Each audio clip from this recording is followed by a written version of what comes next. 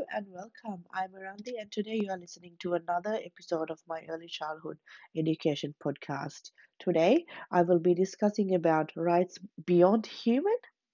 And before I start, I would like to acknowledge the traditional owners of the Bunurong land where I'm coming to you from today.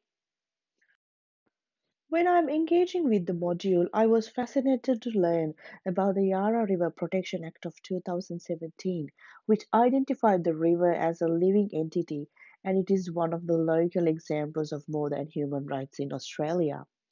As Karen Martin and Burran Mirabulpa mentioned, that Aboriginal people believe the country is not only the land and the people, but is also other entities such as waterways, animals, skies, and plants, and their relationships between each other entity was they coexisted, but none of them were believed to be important than man or any other entity.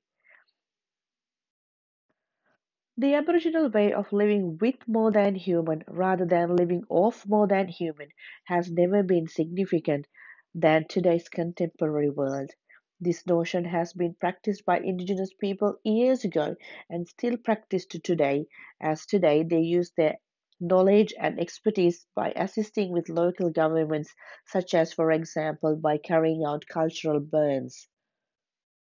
As Plumwood described, humans are responsible for the ecological crisis that we are facing today as we have failed the planet and our own species.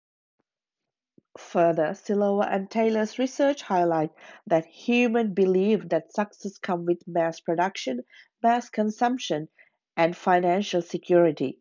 The world became industrial, leaving the ecosystems broken.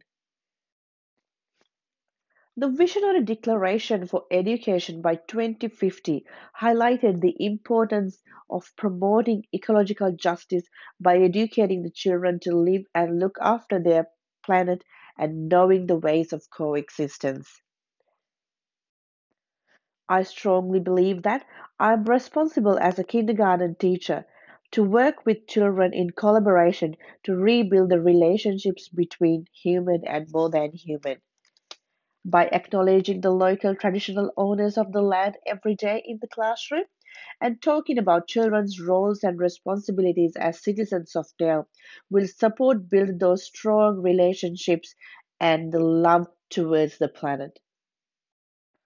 I trust that programs like Bush Kindergarten for the Cranbourne Royal Botanical Garden for children and yarning circles for educators, Aboriginal elders, and other communities are one of the many ways to learn about Indigenous cultures and the respectful way they lived with Mother Earth years ago.